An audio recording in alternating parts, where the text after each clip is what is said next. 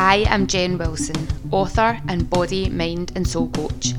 Welcome to the I Am podcast, where we explore who you are.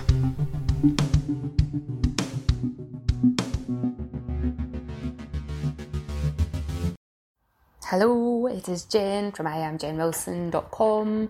Today's podcast is with Tracy Lee McKeegan. I have known Tracy since 2014.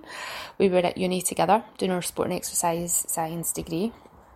And Tracy Lee was diagnosed with endometriosis a couple of years ago.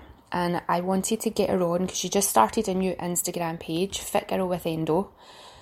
And she is sharing her journey and her experience and trying to help people find the positives that you can pull out of living with a chronic illness. And we talk a lot about the process of diagnosis, the experiences that she's had with the endo and how they can vary so much from one person to another. Talk about how that impacts our mental health. Talk about what it's like living with a chronic condition, as both of us have had to change how we live our lives in the last few years. So although we both have different conditions, diagnoses, we both have very similar journeys in the realisation of what has happened to us, the realisation of how things are going to look like going forward, and just the journey itself, where we can get support, where we don't get support, where we feel like the system kind of fails, but we want to be the ones that can help pick up. Because obviously the systems that we have in place at the moment with the NHS, amazing, but they are limited to what they can do. And the number of people nowadays that have chronic conditions is the system can't cope. So there has to be a way to pick up the pieces, and both myself and Tracy Lee, with the work that we do in and around that, we want to be a shimmer of hope and a shimmer of light for people to know that all is not lost if you are diagnosed with a chronic condition. So I just love Tracy Lee. She is, I always see her as somebody who's super positive and inspiring. She will have a different variation of that story of how she actually experienced life over the last couple of years, which love her honesty and openness about the journey. So check this out. If you know anybody who is suffering with endometriosis, or somebody who is being fobbed off with the pill, or being told that what they're experiencing isn't significant, or there is no diagnosis for what's going on with them, maybe send them this podcast so that they can have a listen, and hopefully it can help answer some of their questions. And as always, if you love the podcast, please give us star ratings, love hearts, wherever it is that you're listening to this. Subscribe to the show so that you never miss an episode. Share it with your friends, your family, anybody at all that you think would get a benefit from listening to this podcast. And if you want to be on, you send me an email, jen@IamJenWilson.com, because I love to speak to people and love to hear people's stories, and everybody has a story that's worth telling. All right, enjoy. Hello, welcome to another podcast. This week I have Tracy Lee on with me. Tracy McKeegan. Yeah, you said it right. Must be right. So Tracy, welcome to the podcast. Super excited to have you here, because we've known each other in passing for quite a while. We were in third year at uni together. Yeah, we went to uni together, so that was what, 2013? Yeah, I think so. It's a long time ago. Yeah, and then we've just, because we work in the same industry, we kind of pass each other, like in the gym or on social media and stuff like that. So we have an idea of each other's lives and each other's stories. So why don't you not introduce yourself and what it is that you do currently? So my name is Tracy Lee. I get called TL, so you might know me as TL more likely. I, at the moment, have my own business and I specialise in female training. So health and fitness coach. with women. I only like to train women. And I also have a job in Glasgow University as well, where I do active lifestyle teacher. So that's a kind of different section for me. And I do a bit of sports therapy. So I'm like, I do a bit of everything, but that's what you need to do in this industry. You have your finger everywhere, especially with lockdown. But no, that's me. That's what I'm up to at the moment. Brilliant. So one of the reasons I had asked you to come on to the podcast was to talk about your journey over the last couple of years. You just recently started a new Instagram account to share your story and your journey, but it can sometimes be really useful to get all the information sort of condensed into one space so that people can then go, oh, I want to know more, and then start following you to find out how things grow and develop from there. Yeah. So do you want to talk a bit about that? Yeah, so the Instagram page that you're talking about, I called it Fit Girl with Endo. So I was diagnosed with endometriosis, which I'll go into in a wee bit more detail, in 2017 while I was in Australia. I then come home to Scotland in 2018 because I had to have surgery. And in the last 2 years, I've battled a lot with just dealing with the fact, I guess, that I've got an illness. I thought I was going to get surgery and be better, but actually after my surgery, I was told like I was stage 4 and it was kind of chronic. So I battled a lot and I didn't really speak about it to anyone. And then I kind of started suffering a bit of anxiety. And I started kind of chatting about it on my business page, like my TL Fitness page. And then I kind of felt like lately, I'm like, that's not the place to be talking about it, because not everyone wants to read about the ins and outs of it and the bad days or the good days. So that was why I then created the Instagram page, which I think I only did about 2 weeks ago. And I've had like so many folk messaging me and commenting on me. And I actually now am thinking I should have done it much sooner, because I did it more for myself as like an outlet, to help with the anxiety side of things and just to help me have somewhere to put it out. But also I want to help raise awareness about it, and I just want to let more people know about it, because you know, even if I speak to females, it's a female issue, but if I speak to females, most people don't even know what it is. So that was my idea of the separate Instagram account. So why don't you explain then what endo is for people, including myself? I know little bits of it, but it's not my area. Right. So everyone, I'm not going to say everyone, I won't say it like that, but it's not a bad period. So everyone, or let's not say everyone, a lot of folk think it's a bad period, but that's just actually a symptom. It's actually tissue. So you've got tissues within like the lining. You've got tissues within your womb, so it's like the lining of it. So basically that comes out and detaches onto other parts of your body. So what this tissue can then do is become adhesions, and it causes like scar tissue which then pulls like your organs together. So for me, for example, talk about me, because I should probably say straight away that everyone has different symptoms. Not every person who has this will be the same. So for me, like when I came out of my surgery and they told me where it had been like fallopian tubes. It was on my sciatic nerve. It had blocked the valves on my bladder. So like for about a year prior to my surgery, I was constantly bursting for the toilet, and I would go to the toilet and I'd still be bursting, and they checked me for like UTIs, all of that sort of thing, and they couldn't figure it out. And then when I was in my surgery, they realised that my valve was blocked. So when I had been going to the toilet, it was only like letting some out. It was also on my bowel, and the biggest probably side effect that it had was it had created like ovarian cysts. So I had like massive cysts and stuff. I would say probably the biggest thing that affected me, although it wasn't the most severe of it, is that it being attached to my sciatic nerve. For about a year prior to my surgery, I couldn't squat. Like I couldn't do that kind of hinge position or going down into a squat or anything. I'd seen a few physios, because obviously not thinking that it was endo related.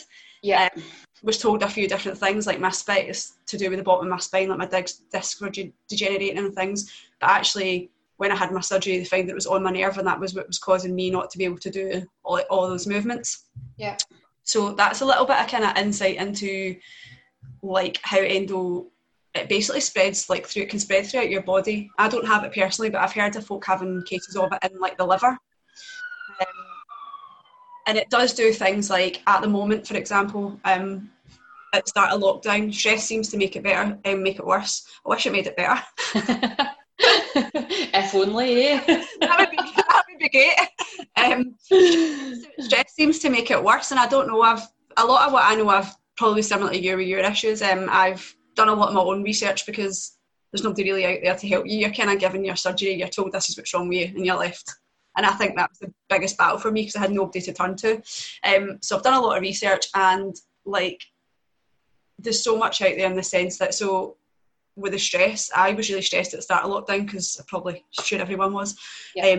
And I had a really bad flare up. So what happened with this flare up is basically flared up so bad with my endo that I was like bleeding really heavy. I was getting pains down my legs. I was getting sciatica again. But it's then pulled my pelvis out of place. So for 4 months, because I've not been able to see anyone, my pelvis has been out of place. Yeah. So things like that, it's just obviously the adhesions, just the scar tissue, just pulling everything about. So it's not just a bad period, which people think it is. It causes things like, I don't know if you can particularly see at the moment, but I've suffer with acne. That started when I was 33, I'm now nearly 36, and got acne when I was 33 years old. It's just hormonal. It is better now. It's been better since my surgery, but it still does come and go. It's like on my shoulders and my back and stuff as well. And migraines. I was getting migraines where I was like numb down one side of my face and my arm. And it was just flooring me for like a week and stuff at a time. So that was one of the other symptoms. But fortunately, touching wood, since my surgery, that's one of the symptoms that I've not had at all. I've never had another migraine. Don't want to jinx myself here. Did they just come on when you started getting unwell? Like when the symptoms started to come up, or have you always suffered from migraines? I would say I've probably kind of always had them like around the time of my cycle. I can't really pinpoint when they started. I remember getting them in, the one time that I can really remember vividly is getting them in 4th year of uni when we were doing our dissertation, but I thought it was stress. Yes. But then as time went on, I started kind of linking things because it takes, I think for me personally, so it's 2020, I was diagnosed in 2017, but my symptoms started in 2015. And it started with, so I was on the pill, and I took a pill where you take it for 21 days and you stop for 7 days. So I always got for years, I was on it for years, and I always got my period in that 7 days. It was quite light, regular, never missed a period. And then strangely, I went away travelling in 2014, tail end of 2014, and my period started like messing up. But I was just like, well, I'm in a new country, I'm backpacking, I'm just going to put it down to that. And it was like that for a good like 9 months. And then it just stopped completely. So although I was still taking the pill, it just stopped completely. Didn't have anything for about 6 months. And then I started getting like severe, which at the time, I laugh about this now, I thought I had appendicitis. Like it was just severe pain in my side, and I was like doubled over and stuff. And then that's when I started going and getting tests and things like that. But I've totally lost what I'm saying, Jen. Told you. I do that as well. Like, because I remember you saying you're telling me about your travels and when you went to Australia and when the symptoms, like when you think the symptoms started coming in. And I just realised what I was going to say. So they tell you that it takes 7.5 years for them to diagnose you. So if I'm like going back 5 years, but then, and I'm saying I think my symptoms started then, I possibly think my symptoms, so endometriosis has been found in kids as young as 9. Jesus. It seems to come into play in most people around the age of 12, but it's not found until people are maybe in their 20s and 30s. Yeah. So I, 5 years ago, was like 29, 30, say. But I was put on the pill by my doctor when I was a teenager because my periods were so bad. So I don't know, it's just my own opinion where I'm like, was that just masking that whole time? I was like a teenager. I was only like 14 or something. I was in school and I was missing school, like because I was floored in my bed. My mum was taking me back and forward to the doctors, and I remember it. And that was the only option they basically kept giving us. Yeah. Because I was missing so much of school, I remember my mum saying like, "Okay, we'll try it." And then I was 14, so I was on the pill for like 16 years. Yeah.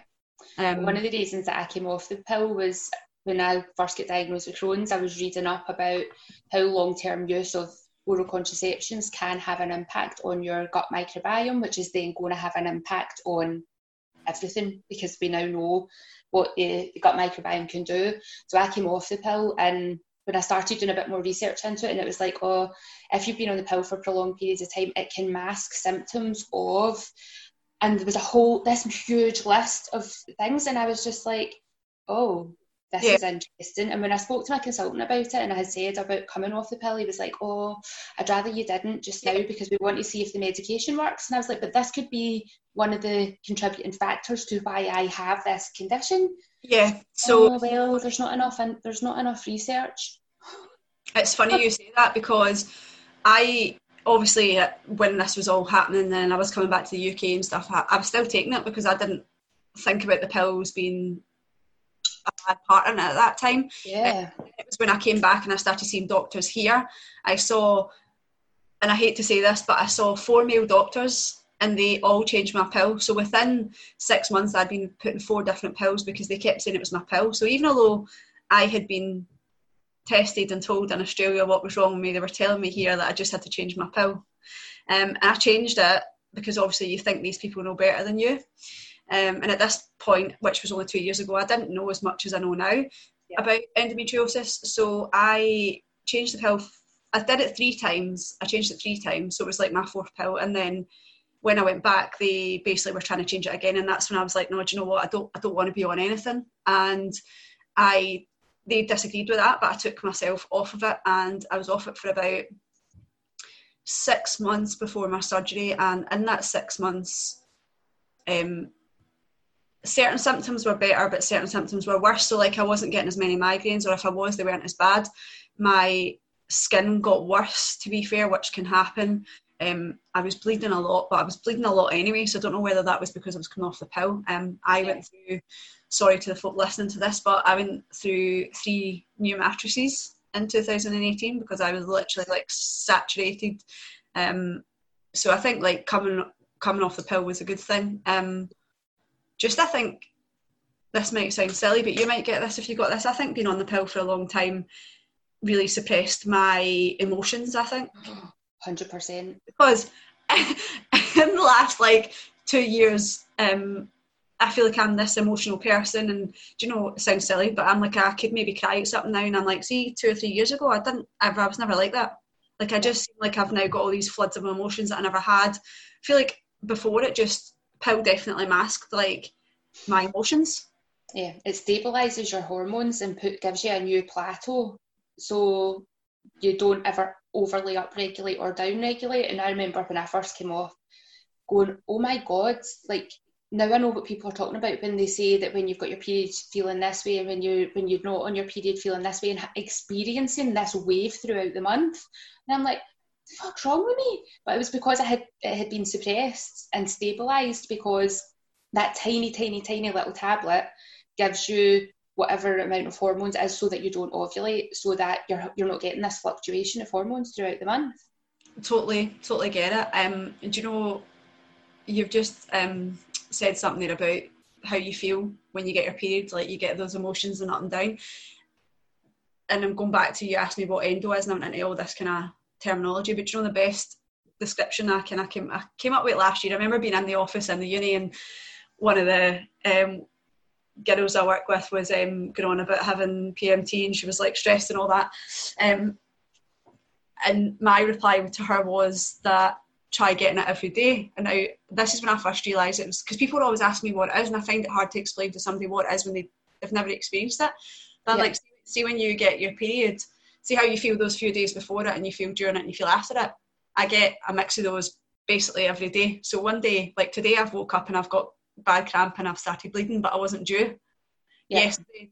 And I track it because I feel like it helps me mentally, but I'm not due. So even if I look at what I've tracked, like for me yesterday, I was like starving, and this is when I know, and I was like, I really want chocolate. I went and got some chocolate.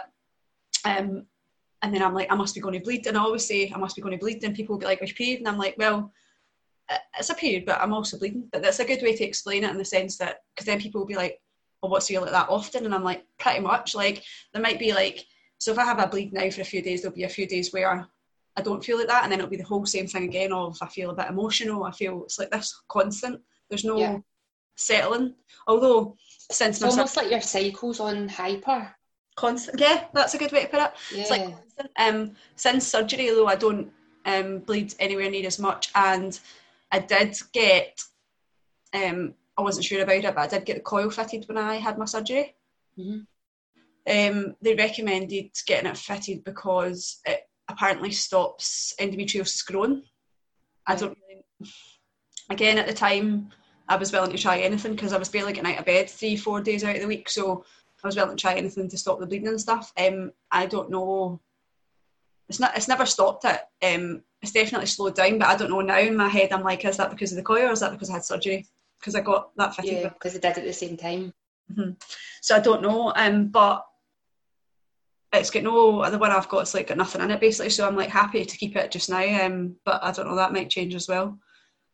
Yeah. I think they're very quick to, doctors and stuff, to just give out prescriptions and stuff like that, which I kind of wish now, if I'd known more about it, I might have got surgery, and then if that didn't help, I might have looked at getting a coil after that, so I would have known what the difference was.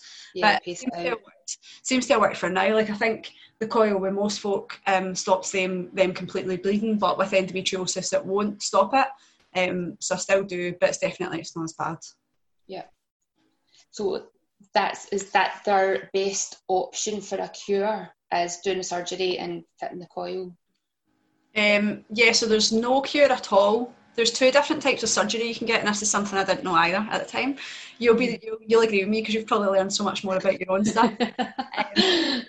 So I got laparoscopy, and it's called excision. So they just basically burn off all the adhesions, which means that where it started is still there, so they can grow back at any point. So they say they put the coil in because the coil stops the growth, but I've not really came across any research to say that, so I can't speak for that. But there is another surgery you can get. I can't remember if they call it incision, something slightly different. They basically cut it completely out, but you can't get it done in the UK, as far as I'm aware.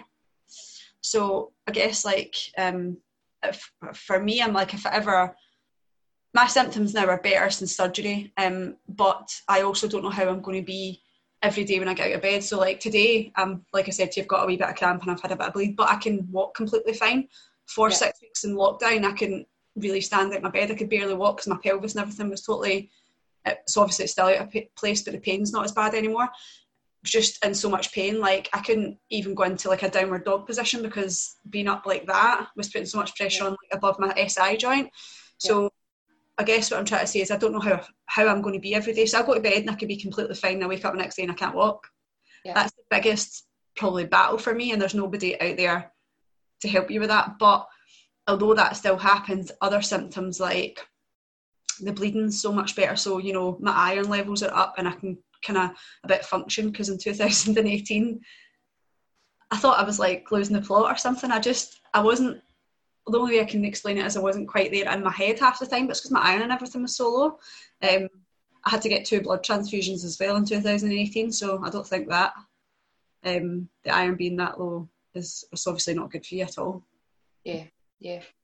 It's one of those minerals that has a knock-on effect to so many other things.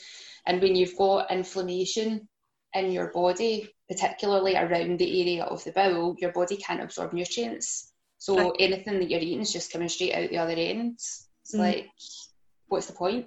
And it's funny because that's something else where before I had endo, so when you're on the pill, they need to they do your blood pressure, don't they? I can't even remember now. They do your blood pressure and everything like that, I think every 3 months or whatever, every 6 months. And I've got vivid vivid memories of like going in, and they always told me my blood was low, and I've been tested for like low iron. They'll be like, oh, you're not anemic, but so if you know much about iron, so it's like between 1 and 20 is anemic, and then above that it's not. But if you're sitting at 22, you're not classed as anemic, but you basically are. Yeah. So like for me, that was my whole life. I ran it sitting around 22, 24, and my blood pressure was really low. But so then bringing that back to my endo, I'm like, has it been sitting there for longer and nobody's really, the pill was masked? Yeah, nobody's known. Yeah, we've not joined the dots to do it. Mm-hmm. So do they know what causes it? Nah, there's no like, they don't really know, and they say, like I was saying to you, like it can start from when you're young, but it doesn't come out, or it won't show its head until your kind of 20s and 30s. But what's interesting is my mum, when she was in her 30s, had a similar surgery. They never diagnosed her with anything, but for about 5 years she was the same as me, constantly bleeding, losing a lot of blood, getting blood transfusions. She was severely anemic, like worse than what I ever was with that. And they never diagnosed her with anything, because obviously I'm going back like years now, but they gave her a surgery where it helped it. She never really had any problems after that. But when I've obviously told my doctors about this, they say that this isn't it's not hereditary, so it couldn't have come from anywhere. But everything, like, even I'm not particularly close to my mum, but when I do speak to her, everything is the same. It's the exact same. So I'm like, It sounds like the exact same thing. Which is strange. And if they don't know a cause, then how can they rule out? That's what I think. There must be some sort of gene mutation, because this is similar with Crohn's. They don't know what causes it, but there's a belief that there's a gene mutation, and then not everybody with that gene mutation is going to experience the symptoms. What's happened in your life. So I'm currently, like, for the last 2 days, and then again tonight, I'm doing an online retreat with Gabor Mate, and it's the wisdom of trauma. And this is what he talks about, because he's done a book called When the Body Says No. He said, people can have this gene to say that you're going to get cancer, or you're going to get this, or you're going to get that, but there are lots of people who don't get sick, and there are lots of people who do, and then there's people who don't have the gene and they get sick. And it can be some experience that happened maybe before you were even born, that happened in the womb, or it's an experience that's happened that's caused trauma in your body, which then changes your lifestyle, your approach. There's lots of little dots that get connected, and that can then manifest as an illness. That's interesting. That's really, like, I love stuff like that. It's so fascinating. Yeah. So you should totally read When the Body Says No. This book is like... I'm going to write that down. When the Body Says No. When the Body Says No. And Gabor Mate, there's hundreds of his lectures online. Like, check out his stuff. Because I'm doing this retreat, and I've got a wee jotter. I got one of these wee jotters, and I'm only 3 days into a 4-day retreat, and I've only got like 4 pages left at the end into the jotter. It's just like notes all the way through it. But it's the stuff you see, and you're just like, oh my God. That's a good sign. Then you've got all that to go back and read. Oh, and work to do. Just what you mentioning, like, other illnesses and stuff as well, they're actually research now. If you look up endo, they're saying that it's basically like on par with what cancer patients experience. Not everyone's, because there's different stages, like there's stage 1 to 4 being like the worst, but they're saying it has similar attributes, where it has like endo has the ability to spread through your body anywhere. It's the same thing, but they've not got any sort of cure for it. I guess that's the same as cancer as well. Yeah, the same with Crohn's can appear. I don't know too much about that, Jen. Excuse me. Originally, like, the stuff that I had been reading originally said it can occur anywhere through the digestive tract, from anywhere from mouth to anus. But I was talking to one of my friends at the hospital on Tuesday when we were in getting an infusion, and it was a girl I went to college with, and she was saying that she had Crohn's on her skin. Wow. And I was like, I did not know that you could get that. Like, she's like, yeah, it can apparently appear just anywhere at all. And again, it's something that they don't know. They say they don't know what the cause is. They don't have a cure for it, and it's just medication to suppress symptoms. So did you, if you don't mind me asking, did you just start having problems with that? Just appeared one day as well, similar to me? Yeah. The body's, I don't want to say it's strange, it's fascinating. It's fascinating. Fascinating is the word I use. And I reckon you'll probably agree with me with this. The hardest thing I think for me to deal with was, I still am, I try and be, I was probably more so then, like, super fit and healthy, probably more aware of and this sounds strange, I was probably more strict in my nutrition before my surgery than I am now. I still eat healthy, but I never ever once in my life thought I was going to get ill. And then all of a sudden you bypass that kind of midpoint of having something that's wrong with you, as in now you've got something that's wrong with you for life. Yeah. And you're like, how does that happen when you've been so fit and healthy your whole life? So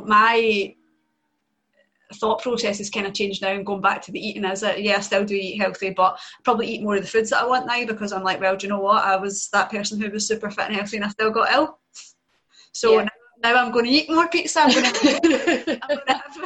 to have chocolate if I want it. Do you know what I mean? Like, I used to be like really strict in the sense I'd be like, oh, do you know what? It's not Saturday, so I can't have chocolate or I can't have pizza, because I only do that on a Saturday. And now I'm like, God, it's Monday and I want a pizza. I'm just getting a pizza. Yeah, I think some of the work that I've done over the last 4 years around that is, what I realised was I used to deprive myself a lot. It was that deprivation, and that suppresses and causes stress. So for if you go, do you know what, I really want a cake today because that's a stress relief, and you don't give yourself that, then you've suppressed that stress, and that stress then stays in the body. And I spoke about recently talking about stress, and what I used to teach 20 plus classes a week while we were at uni. Yeah, me too. And it was like impact as well, like you're jumping about and high intensity, sweating, go, and I was living on adrenaline, and you would have been and then you go and do your own training as well. Yeah. It's just it's too much. It's that there's your baseline stress level. I mean, we learned about this shit at uni, and you were like, oh yeah, wrote an essay about that, but you never think about it what it's doing to yourself, because you're like, no, I'm fit and healthy, I'm strong, I eat really well, and blah blah blah.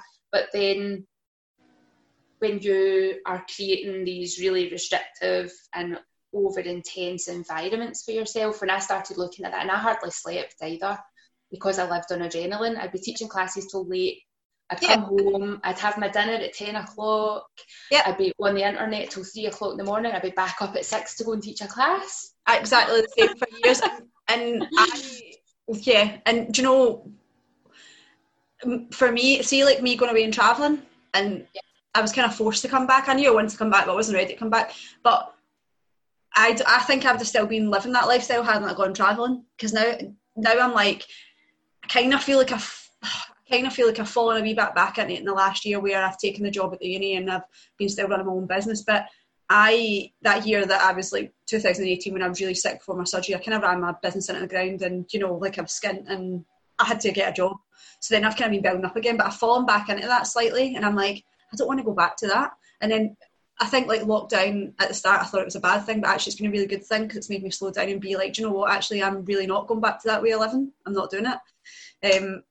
But it's funny how like you just get on to with something else you were saying there about we learned all this and we know it all, but we don't really apply it to ourselves. Because I'll give you a prime example. I didn't think, if I was to think, I'm trying to, how do I work this? If I was to think back to before my surgery, I wouldn't have really thought about the mental health aspect. This is the mental health, like detriment to my mental health that's had, right? Yeah. It was probably about 3 months after my surgery, after I kind of started recovering and stuff, did it hit me that I was going to have like a lifelong condition. I thought I was going to go in for surgery and come out and that was it. I was better. I didn't realise how bad it was, because I didn't realise it could go everywhere like it was everywhere. And that's when I started probably suffering from, I'm going to say bad anxiety, because I believe everyone has anxiety to a certain degree and it can be good for you. But we studied things like this in our course as well. Like in 4th year, we did things on anxiety, we did a bit of sports psychology. I knew all of this stuff, but I didn't apply anything that I learned to myself. I was almost just trying to go along, and I was putting it in the back of my head, and I kept saying, no, I don't think I've got anxiety, and then I was training. It must have been around about that time I seen you and JD, and I was doing like exercises that I'm sure I was like deadlifting, and it was like for me a lightweight, and I did like 6 reps and I literally couldn't breathe, and I felt like my heart was going to explode, and I was like, you've got anxiety. Do you know that way? You know, when you just, I'm like, I've definitely got anxiety. So that was the first time I actually made myself realise that I did actually have it and not be putting it away to the side. And then I kind of hummed and hawed about it for a few months and didn't do anything about it. And then I thought, I need to deal with this. So I actually went along and did like this little 6-week anxiety course for me, but like not for me to learn, but for it to help me. But I did learn at the same time. But it was just interesting and fascinating, because in this 6 weeks, it didn't teach me anything that I didn't know. Yeah. But it made me put it into play for myself, and it made me actually realise it was like a group setting, so there was like 20 other people there, and it made me realise that although we were all there for different reasons, I wasn't the only person that was suffering from this. So that definitely helped me. But yeah, as instructors for a long time, I'm not going to say now because I don't, I make sure I apply everything to myself now as often as I can, but for a long time, like years, I didn't. Yeah. You know, you're telling your clients to get 8 hours sleep and I was getting like 4 or 5 hours of sleep a night. Rest days are super important, everybody. You need to rest so that your body can come back and do this again in a couple of days. Rest day? Oh, what's a rest day? 5 classes a day. No, definitely. Yeah. I guess that comes with experience as well, because as you get older, you're like, no, actually, I need to start applying these things to myself. Yeah, totally. With the anxiety, did you experience it just as a physiological thing, or were you aware that you were running maybe anxious thoughts in your head? At the start, I would say it was a physiological thing, but I would probably say in maybe the last, I would say it started probably January 2019 is when I started really properly feeling like I was experiencing it, and I'd probably say towards the end of last year to now, it's more of a in my head. It is still there physically, but it's gave me other thoughts in my head. Yeah.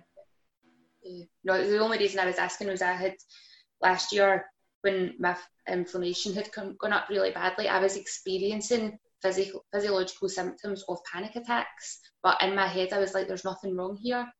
And when I spoke to my GP about it, he was like, panic attacks doesn't make sense, because one of the other GPs had said it sounds like panic attacks because I was experiencing the symptoms in front of her, and she did my blood pressure and checked my oxygen saturation and there was nothing wrong. But I was like, I feel like I can't breathe, and I feel like my head's marshmallow and I'm going to collapse and stuff like that. And she was like, sounds like you're having a panic attack, breathe into a paper bag. And when I saw my regular GP's like, but you're not an anxious person. And I was like, I know I'm not an anxious person, but I'm still experiencing these physiological responses.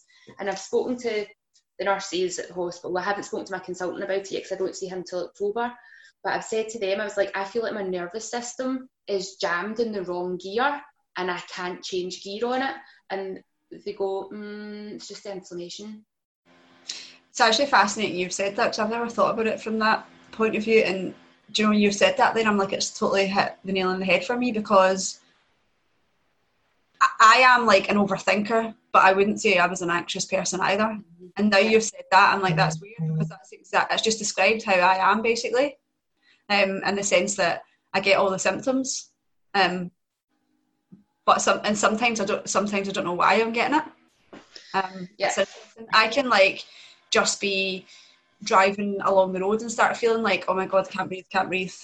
But for no reason, just I could be driving, like it happened to me the other week when I was going out Hill Walk, just driving there on my own, and then I have like feel like that I can't breathe, and then what I tend to do is I start thinking about not being able to breathe, and then I can't breathe even more, and then that makes it worse. Think about something else. Yeah.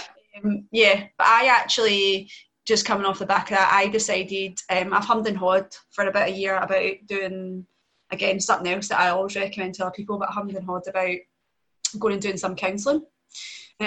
Because I felt I needed help. I did like the anxiety course, and I did a little bit of CBT straight after that course, but not a lot, and it helped me at the time, because I felt like I needed, I don't know, I feel like I've come so far in a year even, because I feel like last year I didn't really know what I was trying to, I knew that I wasn't right, but I didn't know what was wrong, like in relation to my mental health, but now I know it all kind of stems from being ill and a few other things.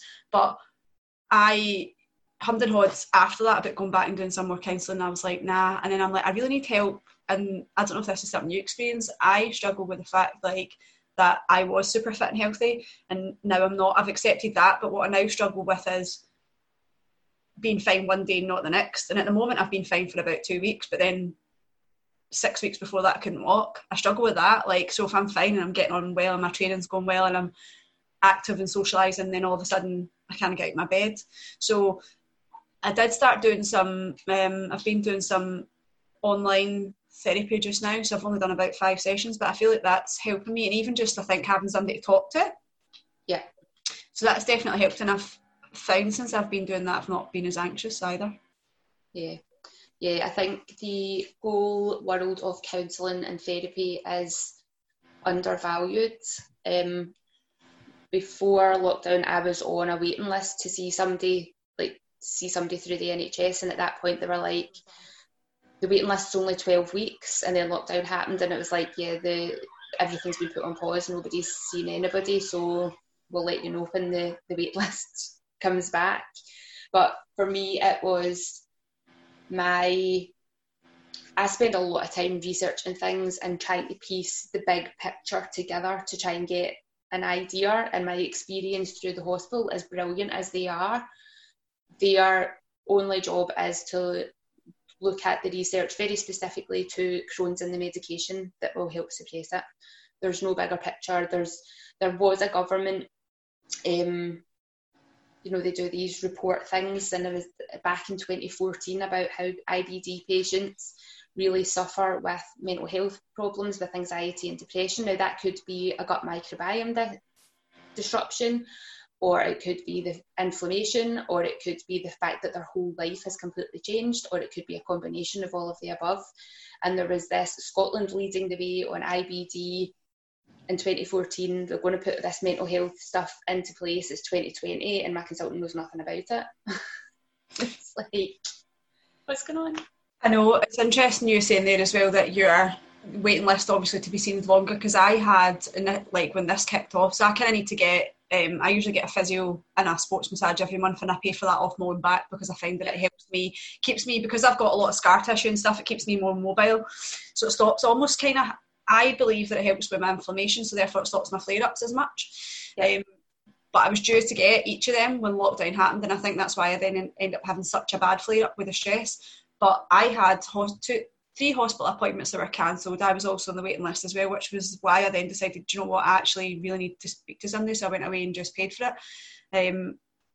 But do you know, she's kind of brought out, she's not experienced in like endo or anything, but she's been good to chat to, and she's brought out the fact that one of the biggest issues that's going on with me, and she's helped me recognise, is that I feel like I used to be quite a confident person. I feel like I'm getting it back, but I think I lost a lot of confidence, and I thought it was because still think part of it was because I was having, we'll call them accidents, where I was like totally bleeding out. So this happened to me when I was PTing a client in the gym. I passed out in a really busy gym at peak hour, like it was like 6:30 or something, and it turned out I had like ruptured ovarian cysts. So that happened, or like things like being out for my friends for dinner, and then I would just like soak through or whatever. So I thought it was always that sort of thing that took away my confidence. But the more I speak to her about things, she actually thinks it stems more from being told there was nothing wrong with me. You're going to these professionals who you're putting your trust in, you think they know everything. She's like, on the flip of that, you know your own body well, and then you're letting these people tell you that there's nothing wrong with you, but actually inside you know there's something wrong with you. She's like, so she thinks that's dented, and that's taken more of my confidence away than the other actual physical things that have happened. And so I totally feel now like I could be wrong, but I'm like, I'll never let anybody tell me what I'm feeling. Do you know what I mean? So 100%, because that comes down to not being seen. Like when you say to somebody, this is what I'm experiencing, and they tell you, no, it's not, and they're a medical professional, then that's, if you've ever experienced that as a child, and this is a lot of the stuff that Gabor Mate talks about when it comes to trauma, is like, it's not what happens to you, it's how you perceive that inside. So if you've ever experienced something like that as a small child where you didn't get seen, and I did a video about this the other day about how when I used to have tantrums, my mum would put me out in the hall and just ignore me because I had epic tantrums. I remember some of my tantrums, that's how bad they were. And she was just like that, I'm not putting up with any of your nonsense. But what you do as a small child is you either are authentic, which is what the tantrum is, or you create attachment. So if your authenticity is not acknowledged, then you switch over to attachment for survival. So if you then speak out and somebody dismisses that, that's your authenticity taken away, so you then go back to attachment. And that's all underlying trauma stuff. So any experience you have as an adult takes you back to that time as a child, and it's your nervous system that's remembering. It's not necessarily a mental recall, but your body knows it. It's definitely interesting you said that, because my last session with her, that was the first time we started speaking about my childhood. And I would never have thought, 5-6 weeks ago when I went to her, that any of this was anything to do with that. Yeah. So it'll be interesting to see where that goes as well. Yeah. I actually met, just speaking of the whole counselling thing, we studied, obviously we did a bit of sports psychology, we know a bit about that side of things as well, and I met this girl when I was in Indonesia. So I was in Sumatra, I was in the jungle going to do this orangutan trip thing, and I met this girl. She was on her own, I was on my own, and when you're away, you've done a lot of travelling, you could know somebody a day, but you get so close to folk. We only spent like 2 weeks together, but in that 2 weeks, like, she spoke a lot about, she was probably one of the happiest, positive, upbeat people I've ever come across. Those people who have just got such a good vibe and you're buzzing after you leave them. Yeah. She constantly spoke about how before she came away travelling, she did all this therapy, and she was talking about the different types of therapy she did and blah, blah, blah. And then her reason for going to therapy wasn't because, because I think nowadays counselling and stuff sort of, you go if you're depressed or you're down or anything like that. But she was literally like, no, I was so happy in my life. She's like, I just wanted to improve myself. And she was like, I believe that no matter where you are in your life, like whether you're sad, whether you're down, whether you're really happy, whether you're doing really well, she's like, you can benefit from going to that. And I think that one conversation totally changed even my opinion on it. I was probably quite naive about it as well. Mm-hmm. So I totally think that now as well. Everyone can benefit from it. 100%. And there's really good therapists out there. I had Amanda Trainer, who's Mrs. Brain Trainer, on the podcasts, and that just came out on Monday there, so that'll be 2 weeks from when this one comes out. And she says that, she's like, your brain can always be trained to be better, even if you're in an amazing place. Why not go to the next level? Oh, totally. Do you know what, just going back to the Instagram page as well, because I'm thinking more about why I created it. I going back to like when we were chatting about support and stuff as well, and I felt like I was told, probably you were the same, you're told what's wrong with you, on you go, that's you, yep. You've had your surgery and you're just left to deal with it. I joined like a couple of Facebook groups because I felt like they would be support for me, like if other people are experiencing the same thing, like support. But what I actually experienced, and I've just recently come out of some of the groups, is I just experienced that it was just so negative. And I get that it's a hard condition to live with, and it's really painful, and some days I am quite negative. I'm not constantly upbeat. I wouldn't really say I was negative. I try and be real. Do you know what I mean? I try and be real with everyone, so I'd probably say I'm realistic. But some days are shit with it, and sorry, am I allowed to swear? Yes, of course, it's me. No children are listening.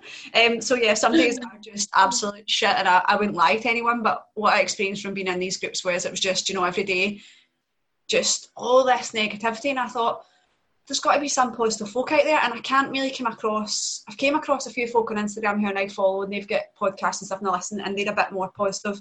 And I thought, I just want to create a page where I can share my story. If people want to listen to it, they can, and it's not taking over my own business page. It's also an outlet, and it helps with my anxiety as well when I'm chatting about it. But it was also to share some positivity and to let people know, like, one of the things I was told was that I wouldn't squat again because of where it was on the sciatic nerve and all that. And I'm like, do you know what? Can't really back squat. Now and again, I feel all right to back squat. Can't really back squat, but I'm like, I can front squat, I can squat, goblet squat, I can do it. And I just want to share these things with folk, because I think people think when you've got something so serious wrong with you that if a doctor tells you can't do something, that's it, you don't do it. But you need to just listen to your own body more. And if you feel like you can do it, you can do it. I mean, now I'm in the mindset of not so rigid. I love to do weights, but I'm not rigid with it, because I feel like when I put pressure on myself to train 4 times a week, weightlifting, and if my body's not mobile enough, or just now, like, my pelvis is not in a great place, so I've not been doing much of it, if I put that pressure on myself, I feel like I almost let myself down. So what I do now is I'm like, see if I get up every day, regardless of how I'm feeling, and do something, then that's all that matters. So it might be like an hour walk, it might be like 20 minutes yoga, it might be an hour and a half of weightlifting, but I just do something for how I'm feeling that day. And I think that's had the biggest positive impact on my own mental health. Because I was kind of stuck in a way for a while where, I love to weight train. So I was just like, I can't weight train, so I'm not doing anything. And I was like that for about 6 months last year. And I'm like, no, you can still do stuff.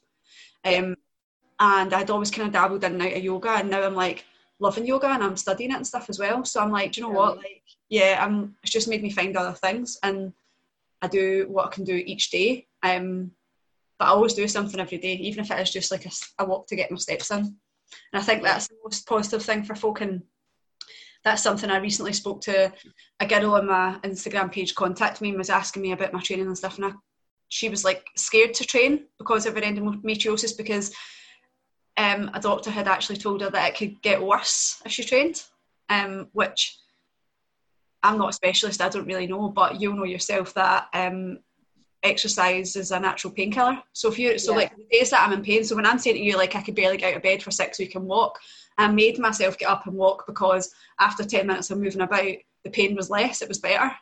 Yeah. So I think it's just also just needing to take like your own advice, and yeah, I just want to share that with folks so they know that, do you know what, there is light at the end of the tunnel, so to speak, and you can do stuff. Yeah, there needs to be more of that. Cause I was similar. I've not been on a spin bike since just before I got diagnosed, and I've tried, but for me there's a bit of a trigger in there.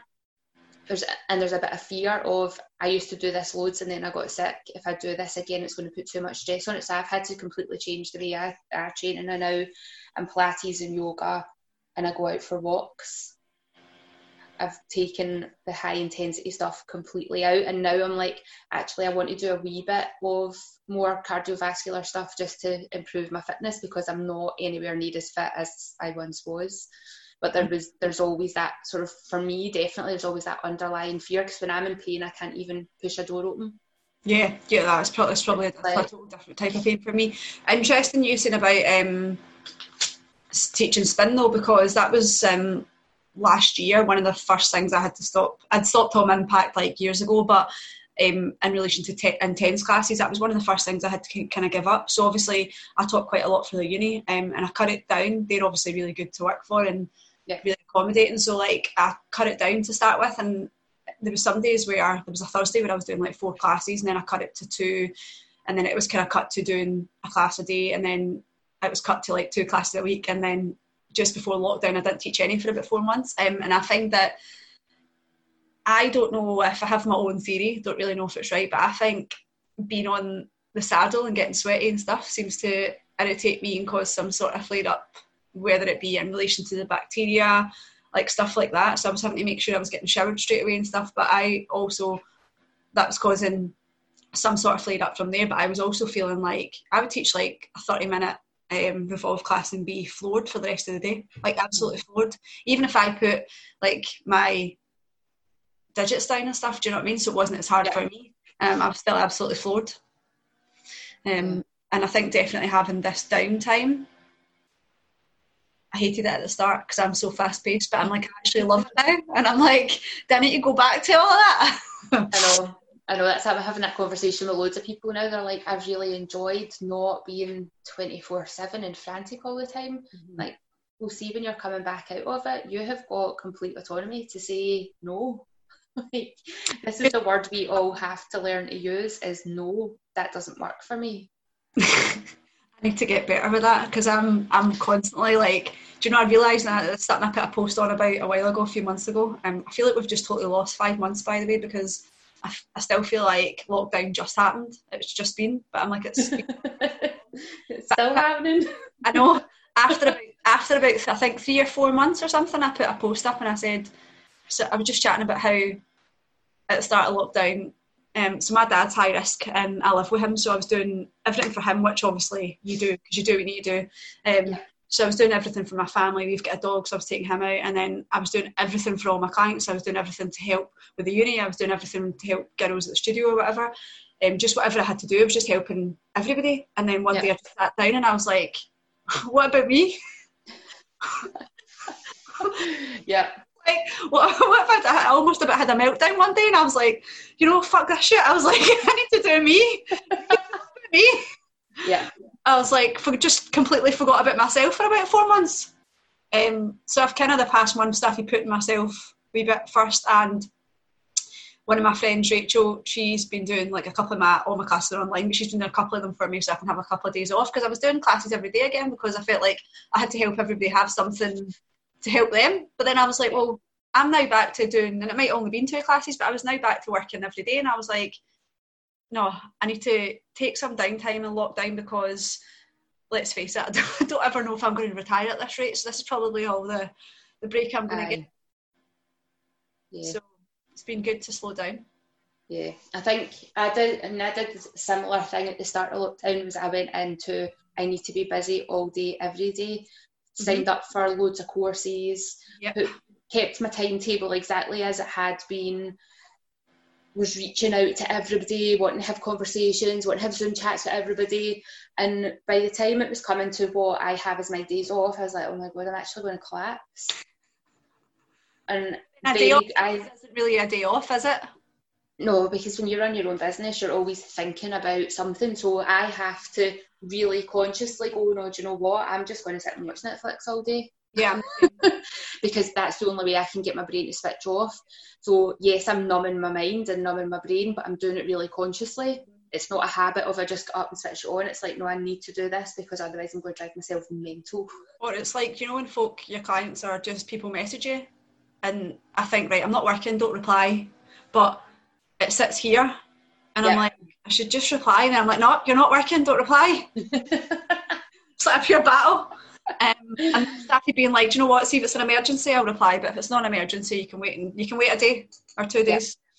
It's not a requirement. But yeah, it's interesting. It's good to hear that I'm not alone. No, there's more of us out there. That's good.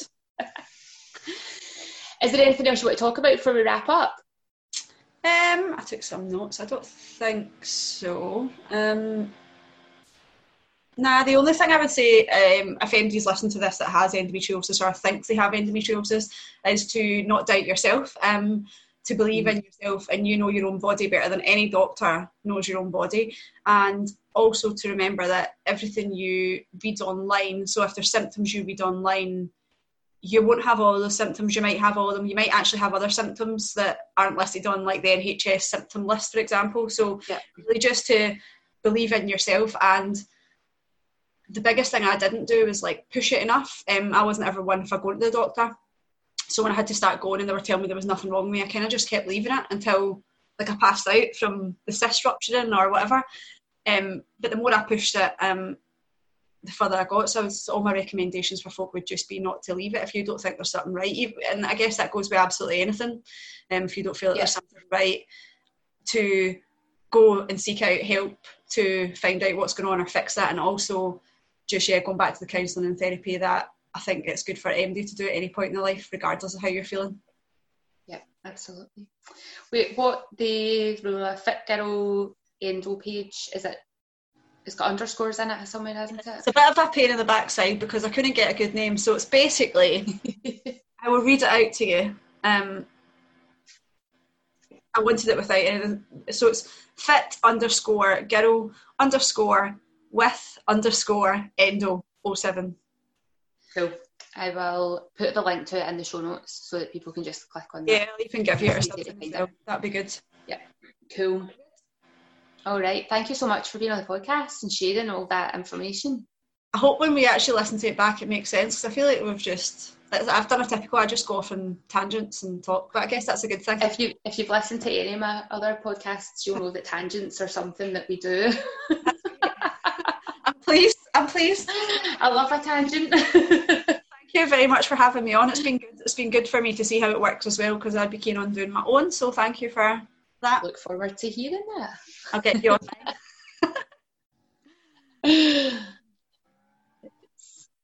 Thanks for listening, and remember to leave a review and subscribe over on iTunes or SoundCloud, and check out what's going on at iamjenwilson.com, or head over to Instagram and give us a follow, just following iam.jenwilson.